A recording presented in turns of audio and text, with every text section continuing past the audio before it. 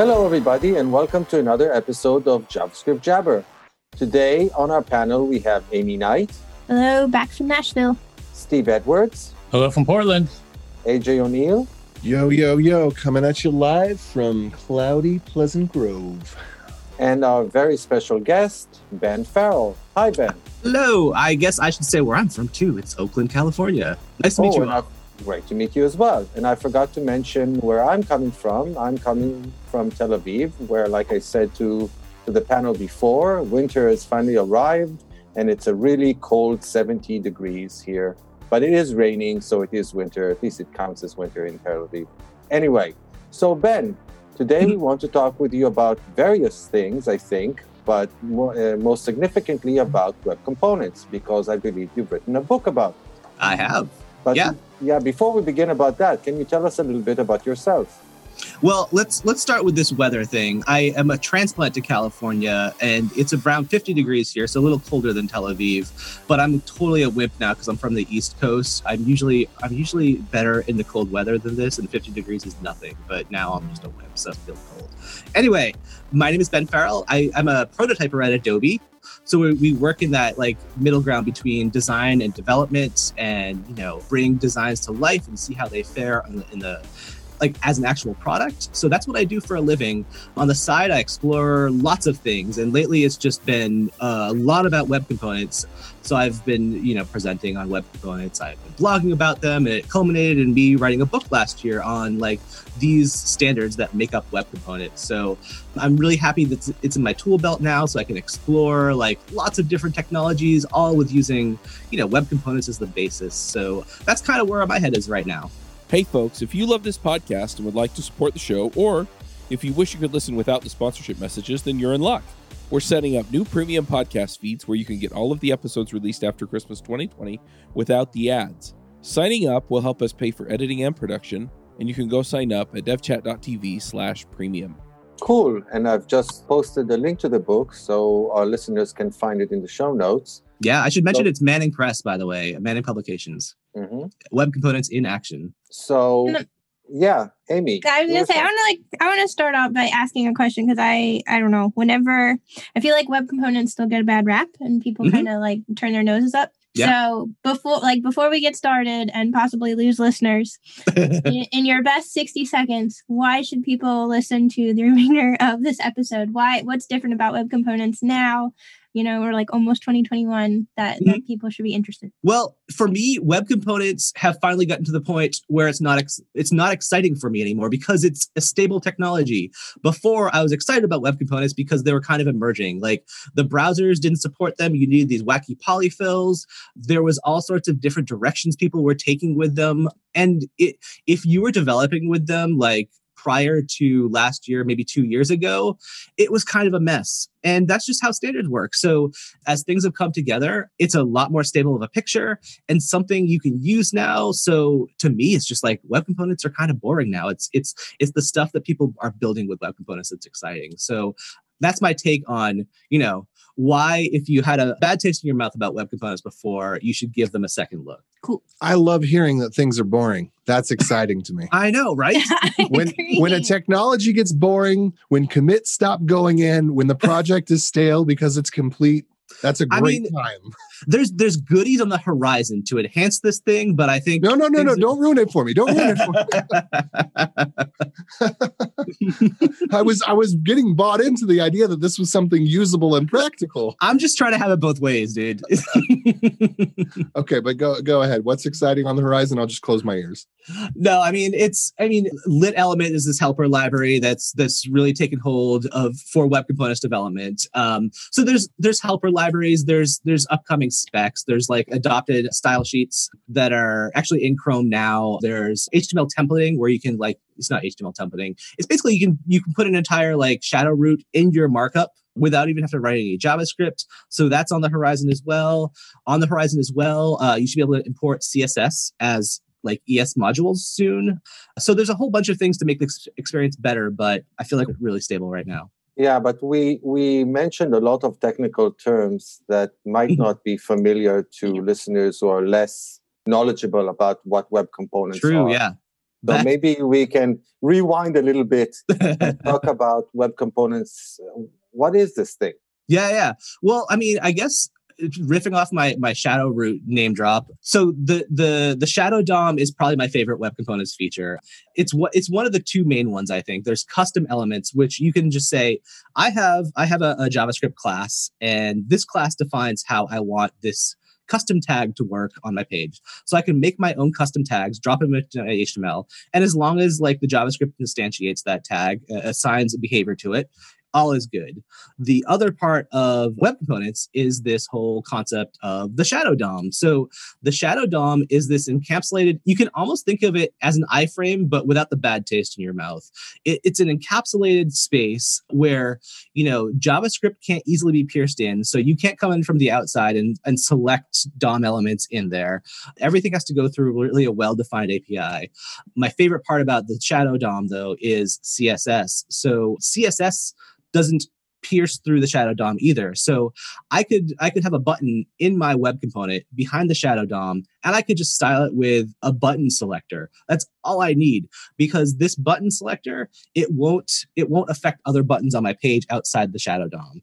So like style is really encapsulated in this one place, and it really kind of leads you to just use simple CSS. You can use simple CSS again without having to worry about these large like SaaS and less systems, just because everything's so encapsulated and just works so well in a tiny scope like that. So those are the two main aspects of web components. Now, it seems to me that web components, at least in the past, I don't know, you tell me how things are exactly now, but they seem to be in competition with frameworks, with the various frameworks. So various frameworks like React or whatever, Vue, provide their own mechanism for defining components. If you're working in React, you literally create your own quote unquote DOM elements, which would have been either, again, also a JavaScript class, or more recently, just JavaScript functions using hooks. So how is our web components different or better than the componentization mechanisms introduced by various JavaScript frameworks? So it depends on who you ask. Saying they're better or worse than using a framework, I come from the place where I stopped my framework explorations with Angular because I felt like I'm spending too much time learning frameworks and dealing with frameworks to get to the actual like my actual project. And so I had this whole notion in my head, I want to go frameworkless, and things were kind of a mess. So web components coming along and providing a standard way to make components without this massive framework that you need to buy into and, learn, it's a huge win. But if you already know React and you already know how to get things done in there, you might say, well, I already have that. It's already good. To do a lot of things I can do in React, I need to add, helpers and libraries onto the basic set of web component standards. So that's why people are kind of saying, well, web components are no good. There are a couple different technologies that might make your life easier if you don't have a framework, but I have React and it's all good. So there's a couple different points of view coming across there. But the deal is too, like if you're a framework author, maybe React someday or maybe Vue someday. I think Angular, it's been a while since I've done anything with Angular, but I think Angular might be adopting this way of making web components because it's standard and all these other frameworks can follow. And just because you make something a web component with these standards instead of the React way, it could be at the base level of your framework, and you could be using React someday far in the future and be using web components and not even knowing it, just because these components are a standard. They're a standard part of the web. So yeah, two different philosophies. Like I like to start small. I like to go no framework and then see where I go, build up, take in exactly all the features I need. And that might mean bringing in helper libraries like lit-HTML, lit-elements. But the other way to go is React, where you have everything there for you. There's lots of documentation for it. And I think that's the difference these days. When people take a look at web components, they're like, I have so many options, I don't know where to begin. And I think that's a real problem. And I think we're seeing more and more things pop up, documentation, helper libraries that kind of steer you in the right direction. But that's kind of where web components are lacking today. So you said something that makes me want to ask a question, because what you said kind of resonates with how I like to do is just like start. I don't want to like bring something in until I feel like I need it. So if I wanted to go the web components route, like what's kind of like a signal that maybe it's something I want to, like, what's a pain point that you've experienced that then you decide like, okay, maybe I want to bring this in? Well, I think the biggest pain point that's been solved by Google's Polymer effort with Lit Element, basically all the rage these days are declarative UIs. I'm late to the game. React kind of popularized these declarative UIs where you have a data model and you render based on that data model. With web components, with nothing else, you're probably doing something imperative. You're querying DOM elements and you're saying, do this. Whereas, like I said, with React, you're just rendering based on a model. So and people really like that. I've really started to like that. I can't, now that I've gotten into that mode, I can't see doing anything else with my UI. So that's where Lit HTML comes in. It's a templating library that doesn't have the virtual DOM overhead that React does. It kind of like does this weird thing behind the scenes where it sticks comments in and into your HTML and like kind of like hand does the differences that way. It's super tiny and super fast, but does let you do this declarative UI stuff.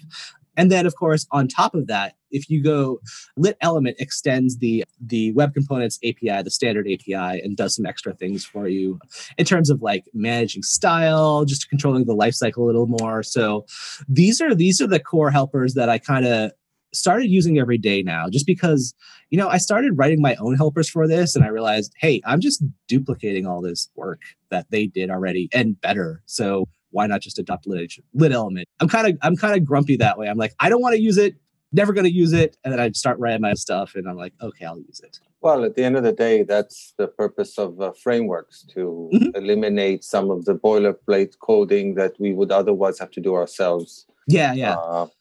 But it kind of starts out like you don't know what you need when you start exploring this space, and you're kind of like every little paper cut you get, like, I need that, and then it's kind of rolls this big snowball, and you're like, okay, I guess I need at least a helper library, maybe not a framework, maybe just a helper library for now.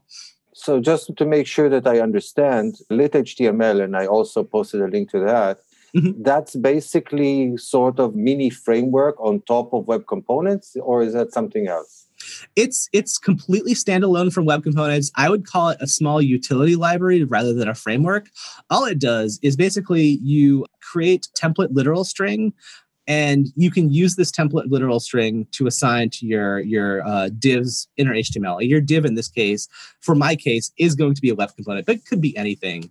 And so when you re-render based on changed stuff in your data model, changed variables, it will only render the differences. So it's not going to re-render the whole world inside your inner HTML. It's just going to render those differences. So in that, it functions a lot like React's VDOM. Okay, so that was what I was going to ask, that it actually is a simple implementation, it sounds like, of a virtual DOM mechanism for reconciliation. Yeah. And I want to say, like, the maintainer of that library that works at Google, Justin, he's always going on about how tiny it is. I think it's like something like 2K.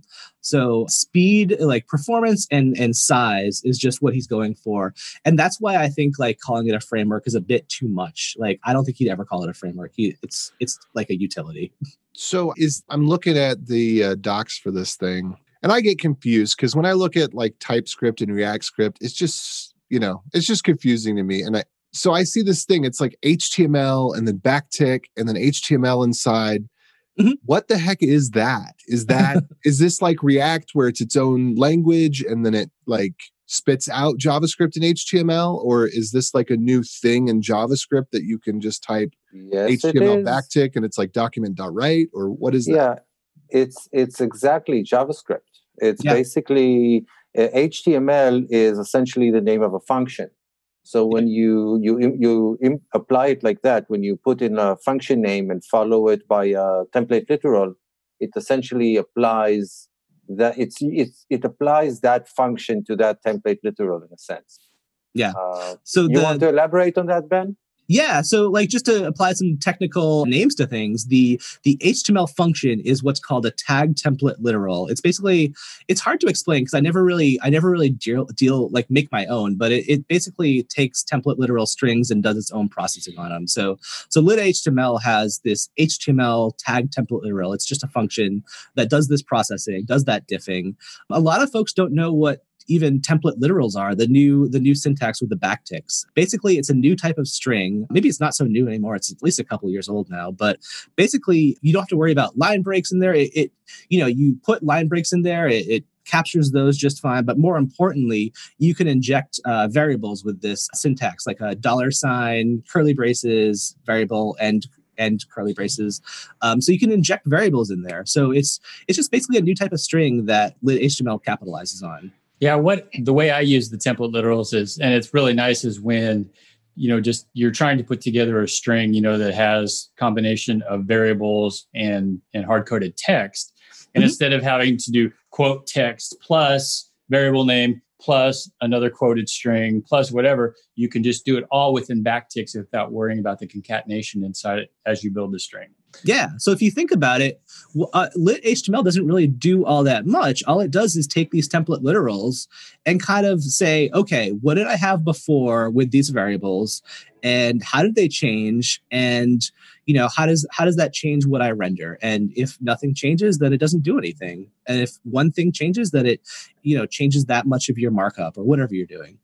Just a comment about that. So for those of us who are familiar with other programming languages, template strings in JavaScript are kind of similar to format strings in Python.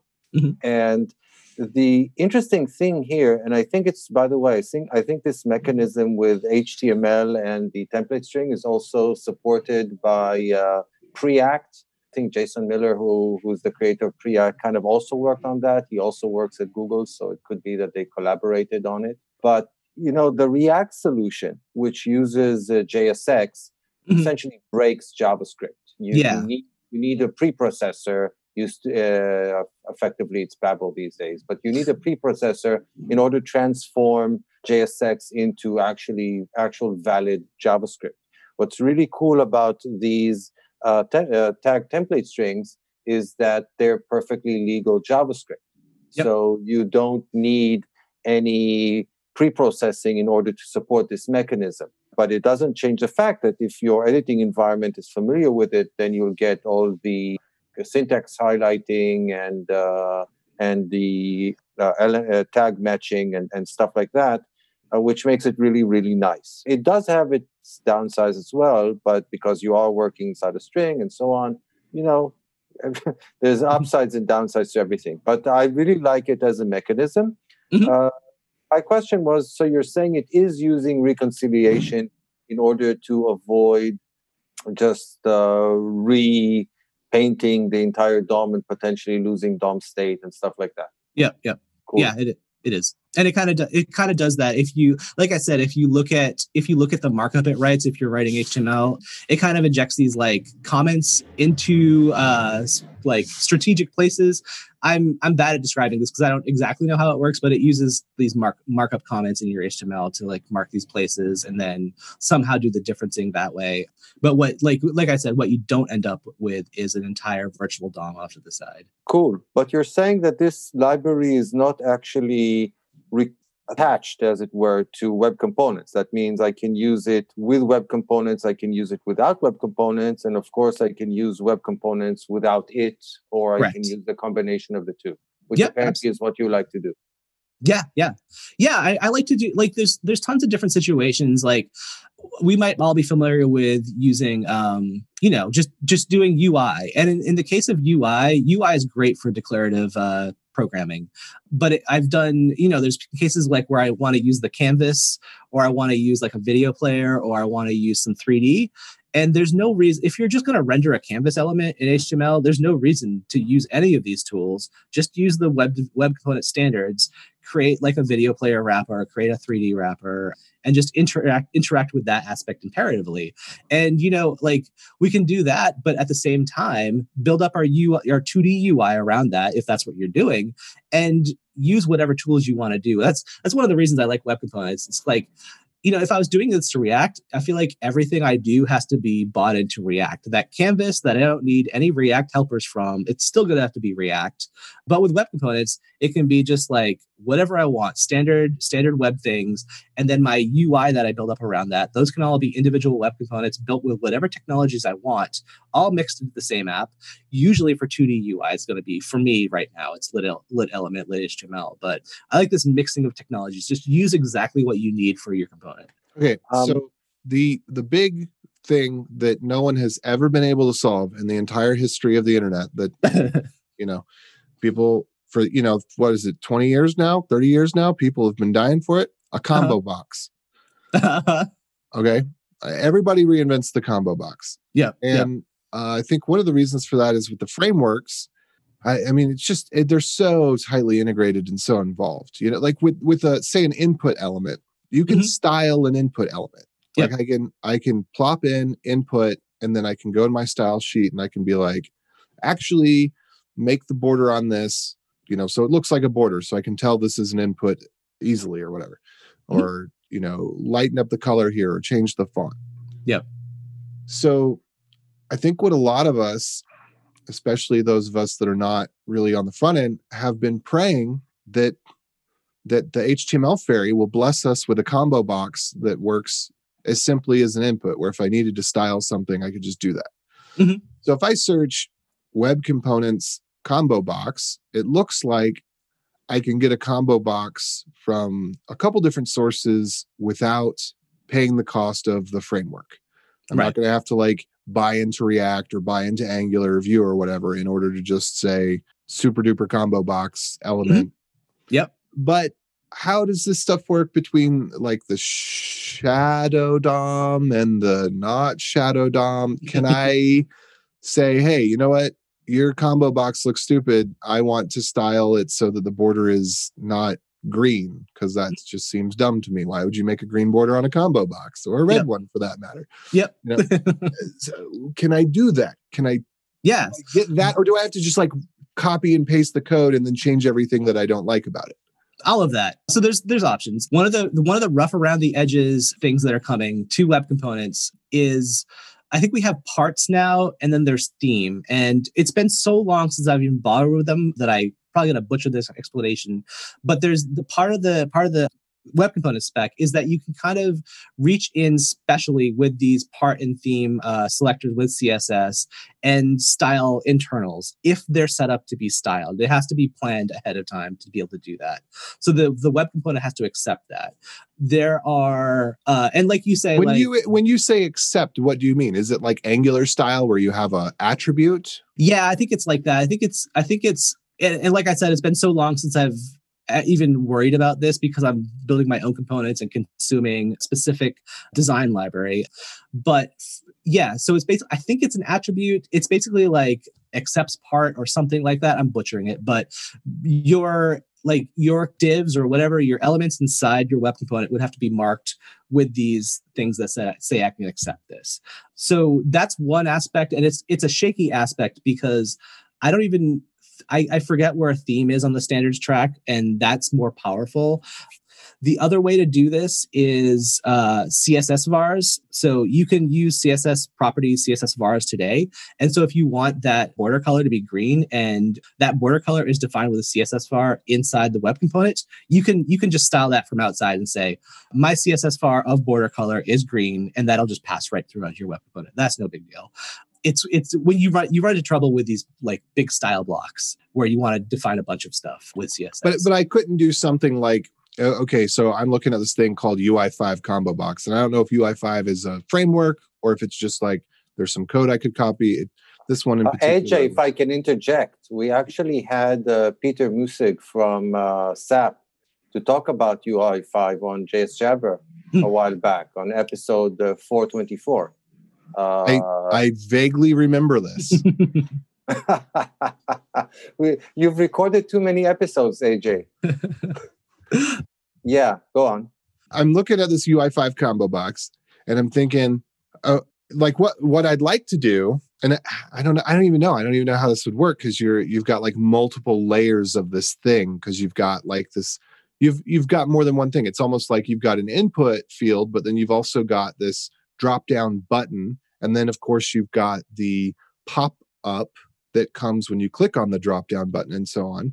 But ideally I'd like to be able to say in my style sheet, UI5 combo box, open bracket, and then apply some style. And then I don't think you do this in CSS, or maybe you do now, but then be able to say, okay, within the UI5 combo box, specifically the input element that's in there, do this, or specifically the button that's in there, do this. Yeah.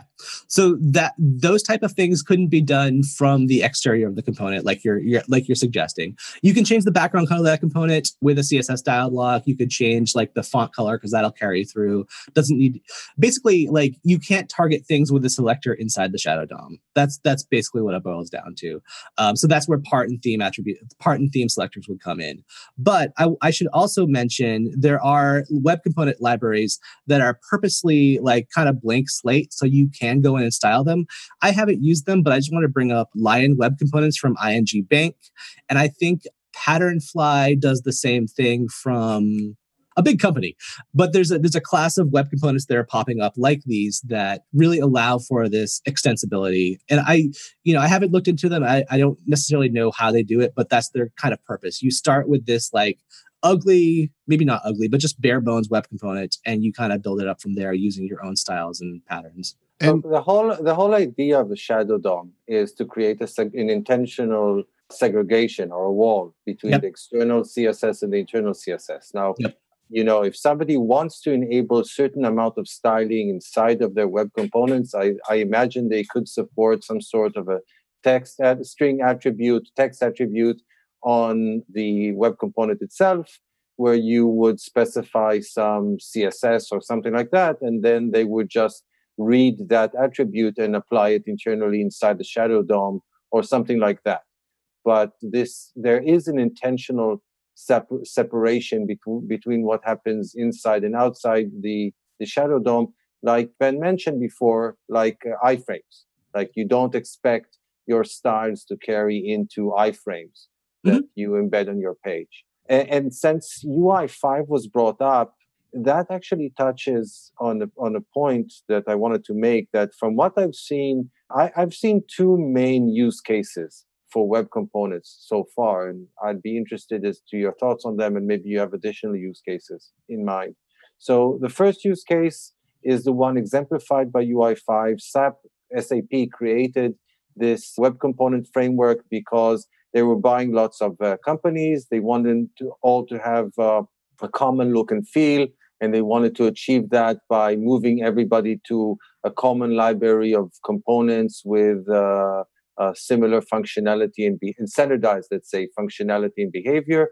But they found that a lot of the companies that they were buying were using various front-end frameworks. Some were using Angular, some were using React or Vue, whatever. So instead of creating this library of components for each and every framework out there, they just build them as web components, which could be used from any framework. So one use case that I've seen for web components is that if I want to keep my options open with frameworks, I can create visual components using web components and then reuse them regardless of which framework I'm actually using.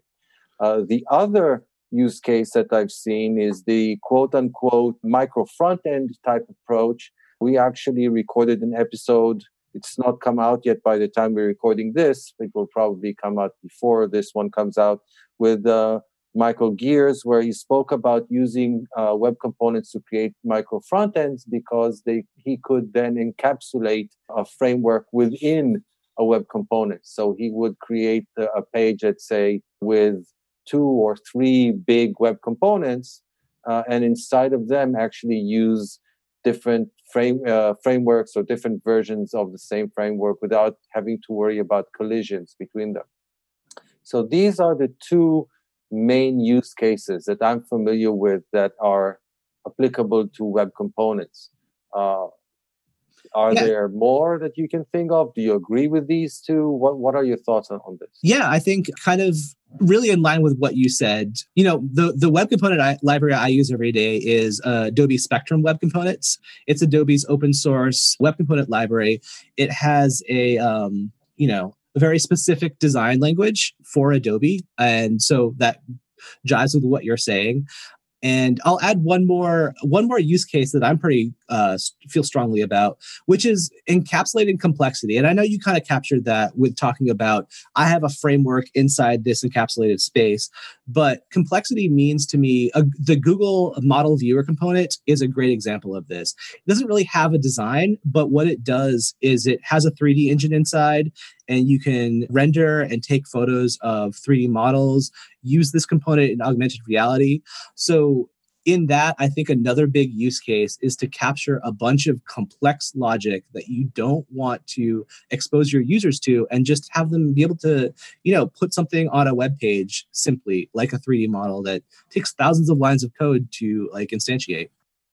Have you ever wondered if you could be offering a faster, less buggy experience for your customers?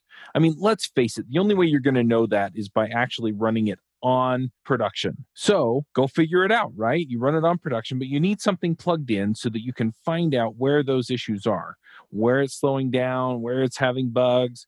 You need something like that there. And Raygun is awesome at this. They just added the performance monitoring, which is really slick, and it works like a breeze. I love it. I love it.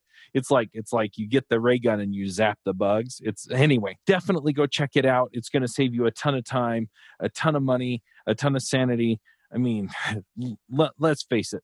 Grepping through logs is no fun. And having people not able to tell you that it's too slow because they got sidetracked into Twitter is also not fun. So go check out Raygun. They are definitely going to help you out. There are thousands of customer-centric, customer-focused software companies who use Raygun every day to deliver great experiences for their customers. And if you go to Raygun and you use our link, you can get a 14-day free trial. So you can go check that out at javascriptjabber.com/Raygun. Okay, so since we've been talking about web components at a high level and what they're used for, I want to know the nitty-gritty about creating them. So I'm going to write a web component. So I fire up my tool of choice, Sublime and IDE, whatever, and I want to write a web component. What kind of files do I create? What do I do? Yeah, so really all you need, if you're going very bare bones, like a hello world, you basically just need a JavaScript file and an HTML file. So your HTML file, you might include the script you're going to write, that JavaScript file. You'd include that script. And then in the body of your HTML page, you'd, write, my custom tag. And you just put that custom tag that you're going to make inside the body of your HTML. And then inside your JavaScript, what you need to do is you need to create a class. Class extends HTML element. And then outside of that class body, you would write custom elements dot define. I forget the order of the parameters, but it's like the class that you defined and then the tag you want to have it instantiated as. So that's all you need to make a web component. Once you've done that, it works. Nothing visual will happen on the screen, but it works. Inside your connected callback or your constructor, you can then actually, if you're not using the shadow DOM, I would avoid the constructor, but I don't want to confuse this. Let's talk about connected callback. So connected callback is what happens. That callback happens when the component first gets on the page. It's attached to the DOM. So at that point, you can just say, this.innerHTML equals whatever you want. Make a template literal string of a bunch of divs or some text, and that will be the inside bits of your component. And then that same inner HTML, if you're going super bare bones like this, it can contain a CSS string to style everything, and that's basically like the all you need to create a hello world web component. But like I said, you can go even a little more streamlined and go with lit element and go from there. But I don't want to go too complicated, so going with basic hello world. So now you've written a web component. You said, Dan mentioned, I think, that one of the benefits is that it can be shared.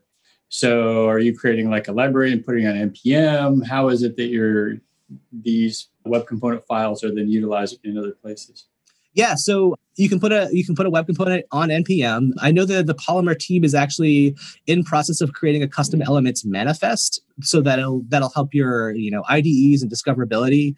This one JSON file that contains a bunch of details about that. But yeah, share this on NPM. I think what we're really being pushed for these days is using ES modules. So define that main entry point, and embed your web component as a module on your page. You don't need to, but that's kind of the best practice. But yeah, just publish to NPM and you're pretty much good to go. I wanted to add to that. It's just to clarify this important point. It's just a JavaScript file. Yeah, that's all it is. There's nothing. There's no special sauce or extension or whatever. It's just a JavaScript file that uses standard DOM APIs to specify that a particular JavaScript class is going to be used as the implementation for a new HTML tag. That's it. And by the way, that's also some of the critiques against this mechanism, because it kind of forces you to put everything inside JavaScript. So it's HTML inside JavaScript, it's CSS inside JavaScript. There's this whole argument about CSS in JS. So obviously, if you're going with the current, at least, standards for web components, you're kind of forced into this camp of CSS in JS. Well, tell me, I don't know this for certain, but I don't think CSS in JS is what you just described. I know it's technically CSS strings in JavaScript, but I thought CSS in JS was like inline styles that you'd put.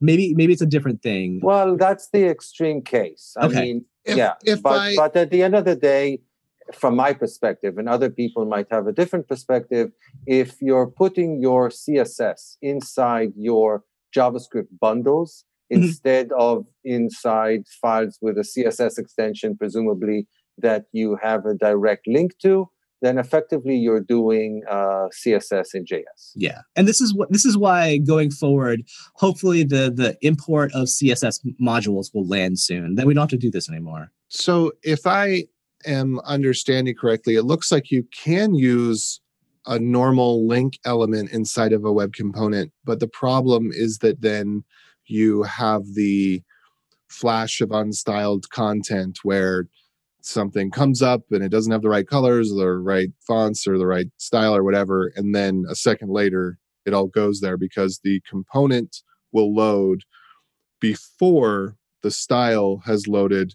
And so the convention has been to do you do like a var my special div thing equals document dot create element div, and then you do the my special div thing dot style equals, and then you put a template string.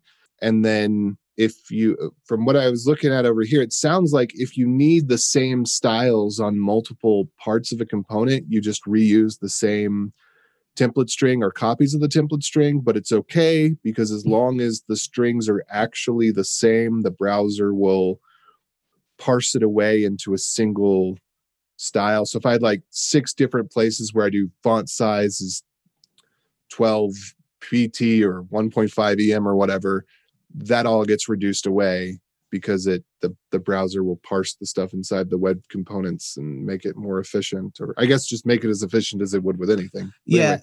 So I haven't had the flash of unstyled content in practice, and I feel like it's probably because when you're using the shadow DOM, standard practice is to set the HTML of your component in the constructor, and the constructor happens before the actual component is on the page.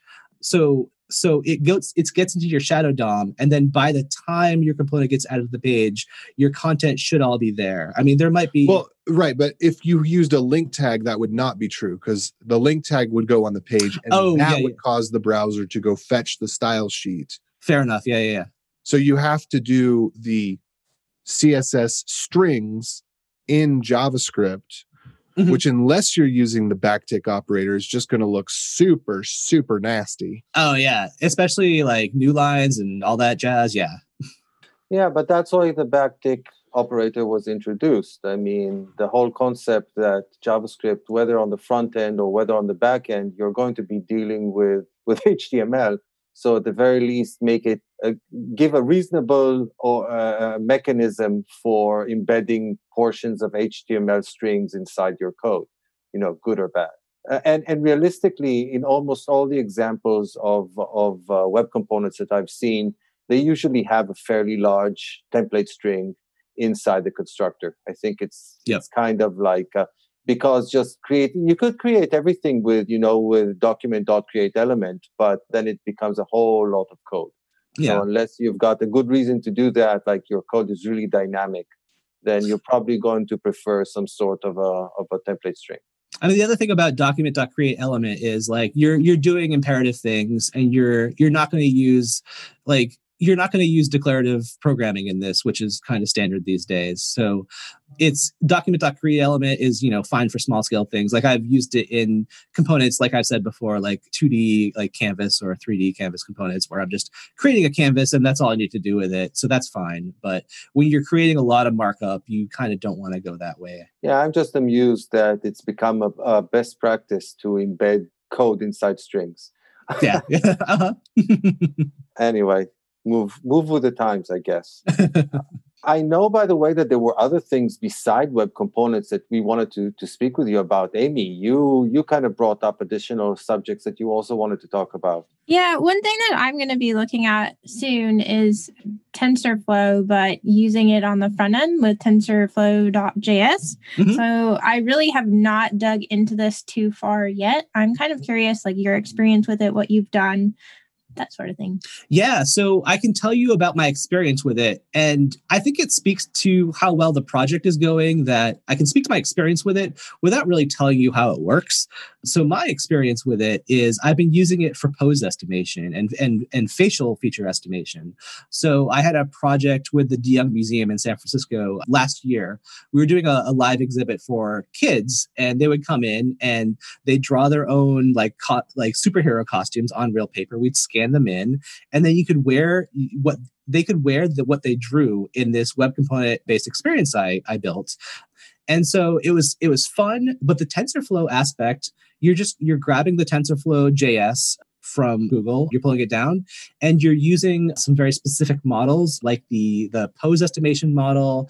Later, I found the face mesh model, but the pose estimation model, it basically in real time, like super fast, it uses a camera feed or a video feed, and it tells you, where your wrists are, where your torso is, just where different points are on your skeleton. And you can overlay that over your video feed. And that's kind of how I accomplished this.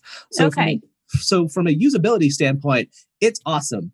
But at the same time, when you say you want to use TensorFlow.js, you probably want to go so much more low level than I did and use it for like tiny little machine learning tidbits.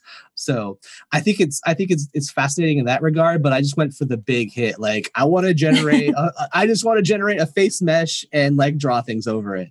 So it's super easy to use in that regard. So yeah, it was fun. Okay. I'm excited to look at it. We're just wanting to do some stuff on the client versus, normally we do everything on the back end. So I didn't even know it existed until a couple weeks ago. So yeah. No, I went to, there's a developer evangelist, Jason Mays. Earlier this year, he did a show and tell for TensorFlow folks. You should check out that video, what people are doing, just to get a sense of like everything that can be done in it. It's pretty amazing. So look up the TensorFlow.js show and tell. Sounds cool. Thank you. Yeah. By the way, if you're into machine learning, especially from JavaScript, I highly recommend looking at the stuff that Charlie Gerard is doing.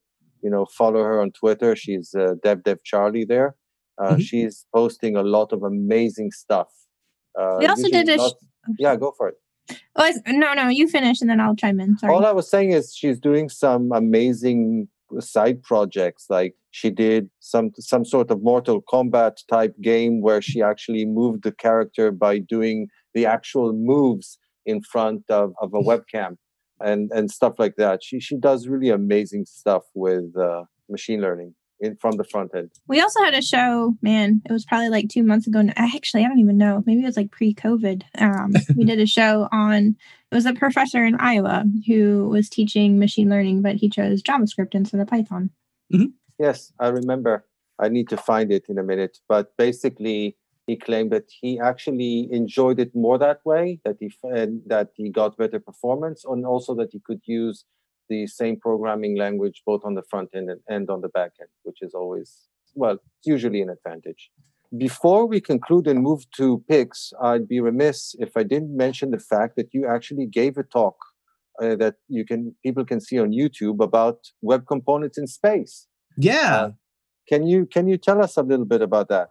Yeah, so the Google Polymer team just started having web component meetups before the pandemic. They've done one other one that was remote, but the first one in San Francisco I spoke at, and my hook was, in space, we're doing, I want to look at web components from this perspective of in space, where we're doing weird things to adapt to the environment. We're doing crazy things you shouldn't have to do on Earth, just as lessons, like how awesome are web components and what they're capable of.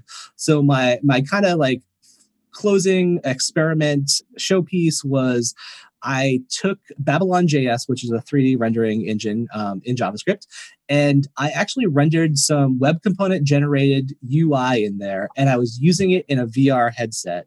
So I had a 3D sphere on the side, and I made a color picker in just normal 2D web components, lit elements. You pick a color, change transparency and whatnot. And I was using this in VR with my VR controllers and changing the color on that sphere right inside VR. It was pretty cool. By the way, it turns out that there was an actual use of web components in space. Yes, SpaceX. By SpaceX. Yeah. So do you know anything about that? I think I know more than I should say. So I'm going to be quiet. Why, is it top secret or something? I know someone that worked there. I don't know too much about it, honestly, but at risk of saying things I shouldn't say, which is not much anyway, I'll just be careful and not say anything. Got it. I can say from an article that I just found that the recent SpaceX Dragon launch brings JavaScript to space, and that on the Dragon, the interface makes extensive use of web components and custom reactive framework. So apparently they built some of the displays in the spacecraft itself using JavaScript with web components, which I guess is kind of brave of them. But just goes to show that JavaScript is, in fact, everywhere. And with that, I think I'll move us over to picks. Hey, folks, I don't know if you've noticed, but I've been working a lot on figuring out how to help people become the most valuable developers on their teams, or becoming the top 5% of developers in the field. If you're looking to level up, figure out how to contribute more, get the career you want, get the career that you want that will support the lifestyle you want, then you should check out the Most Valuable Dev Summit. I've invited some of my friends across the community, people that you've heard of, people that have worked on systems that you use on a daily basis, people who have invented new ways of doing things over the years in programming, and I've asked them one question, and that question is, how do you become a top 5% developer? How do you become 1 in 20 of the best developers out there? And so we're going to go ahead and have that conversation with them in interviews on the Most Valuable Dev Summit, and you can find that at summit.mostvaluable.dev. Steve, do you want to start? Why did I know you'd pick me first?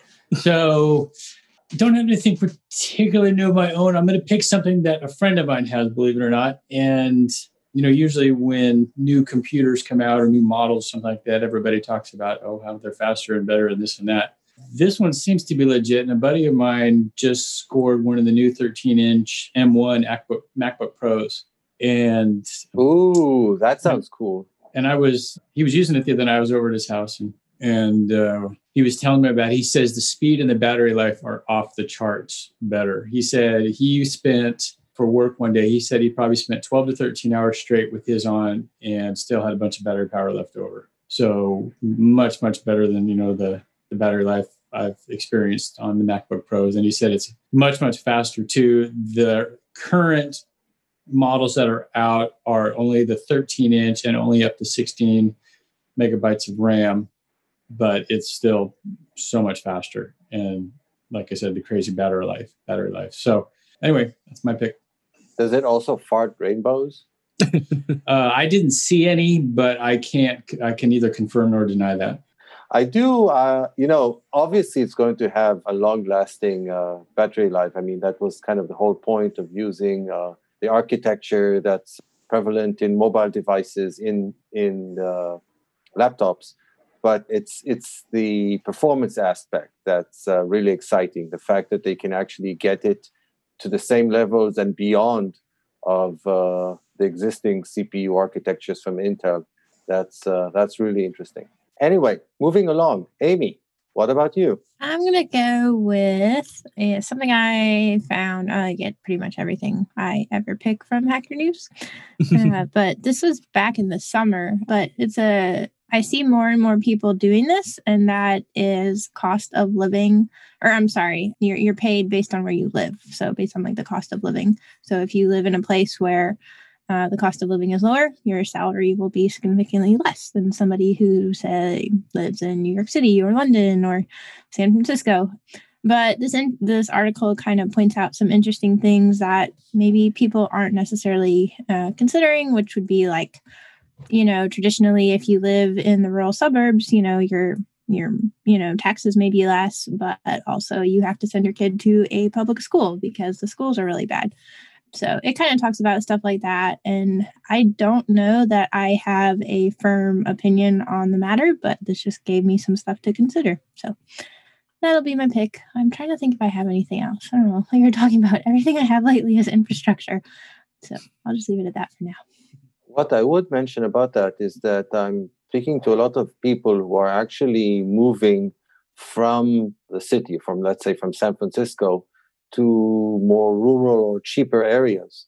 And it's interesting to see whether or not their employers are actually downgrading their salaries because now they're living presumably at a lower cost area and don't need to earn as much, it seems. Yeah. I mean, I will say I didn't necessarily pick Nashville because I wanted to come to Nashville. I picked Nashville because it was relatively close to my family. It was a semi-large city, but the cost of living was pretty low. So not necessarily be the place I would pick to live, but, I'm here and making the most of it. So Yeah, but you were living in Nashville when you joined your current employer. In fact, as I recall, you were living in Nashville when you joined your previous employers. Yep. I've been here for a while now. Yeah. I'm speaking about a different scenario where people, let's say, work for some company and they're living in San Francisco. And then because with COVID, they're working from home anyway, they're thinking, I might as well work from home in Illinois or something. Yeah. So that's the interesting scenario right now, I think. Anyway, AJ, what about you? You always have interesting picks. All right. Well, good news. One of the only things that we ever actually needed in the web spec in regards to caching finally arrived in every browser except for Safari last year. Shocking. S max age and stale while invalidate.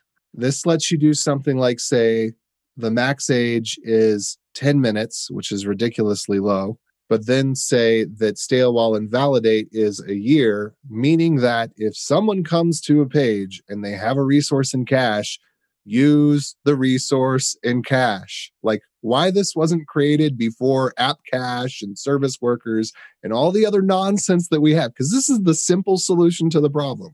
All we need, this is it. This is all we needed. We didn't need all that other stuff. We just needed stale while invalidate. And now we have it. So I'm not too bummed that Safari doesn't have it. I don't think that makes it not worth using because I don't know. I mean, I guess there's a lot of people out there that are on Safari, but I guess we'd have to look at usage stats. I mean, I would imagine most people that if you're on a Mac and someone sees you using Safari, they probably, come smack you upside the back of the head and say, get a browser already, fool. I will tell you that in quote unquote rich countries, what we're seeing at Wix is that the majority of users on mobile devices are actually Safari because with iOS, you really don't have a choice. Yeah. So on the I guess Mac, that's true. Yeah, on the Mac, you can say, I prefer to use Chrome or whatever. You can even use Microsoft Edge now. But on iOS, it's just Safari. Even if you think that you're using Chrome, it's actually a Chrome wrapper around Safari. Right. Well, the good news is that if that's the case and you're using e-tags because you didn't roll your own cache thing from scratch and you just grabbed an off-the-shelf library that helps with caching, like what's built into Express or whatever, your e-tag is going to be like a SHA-SUM or something of the file resource. And so there's going to be a round trip, and then you're going to get, I forget what the code is for no new content, but it's not going to break things if you, it's not like it's going to go re-download the page if you're, if you follow this strategy of using SMAX age and stale while invalidate, it's just going to make a request that gets back a no response body with a content found status code. So, no big deal.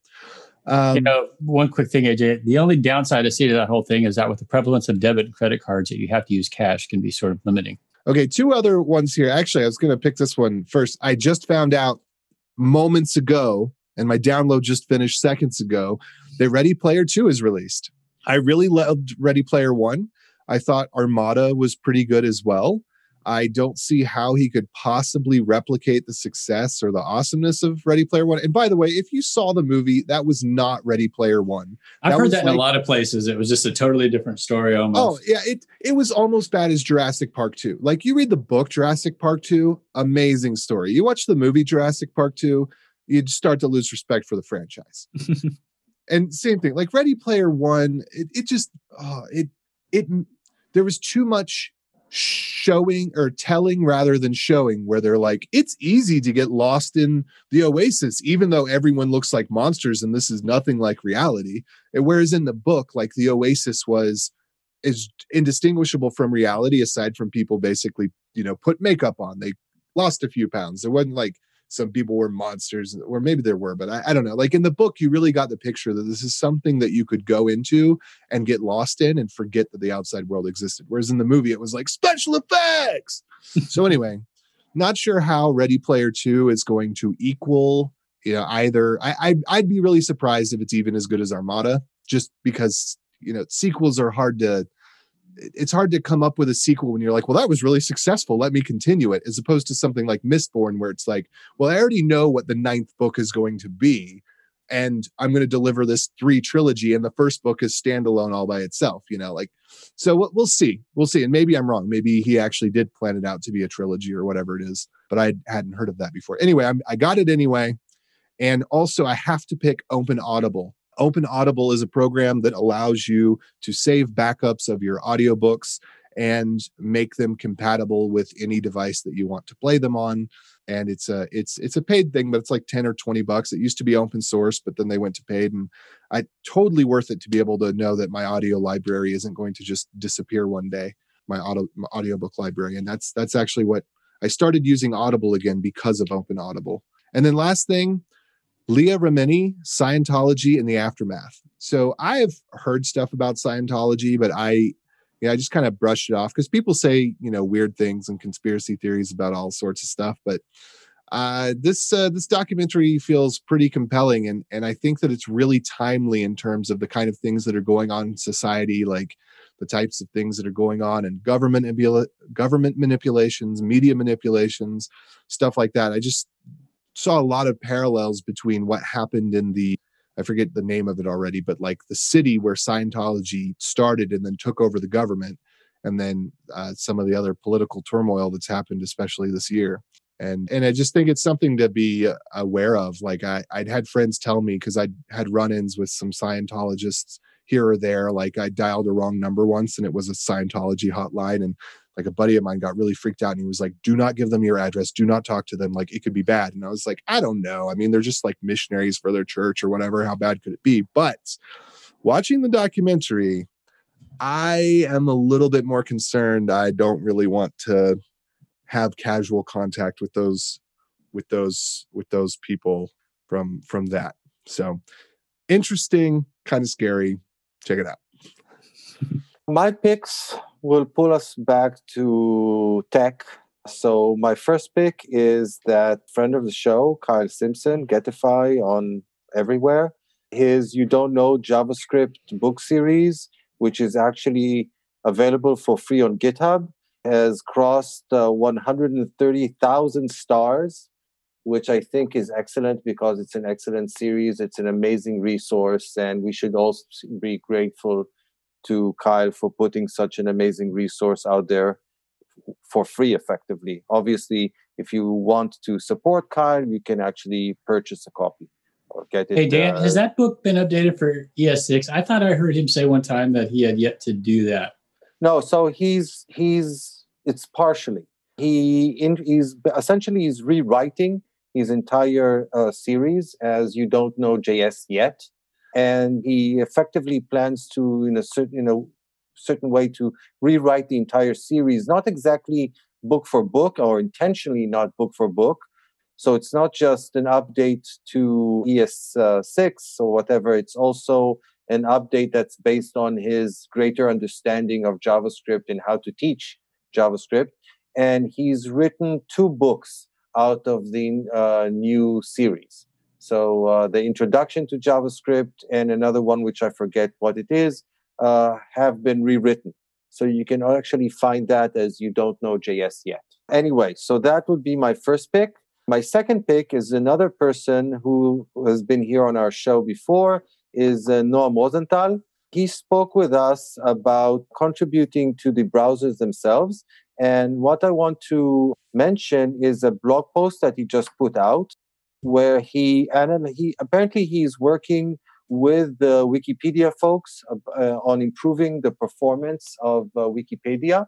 And he was researching the performance of the pop-ups that you get. If you've used Wikipedia, you've probably seen that if you hover over another Wikipedia link, you can actually, you don't actually need to click it to see what it's about.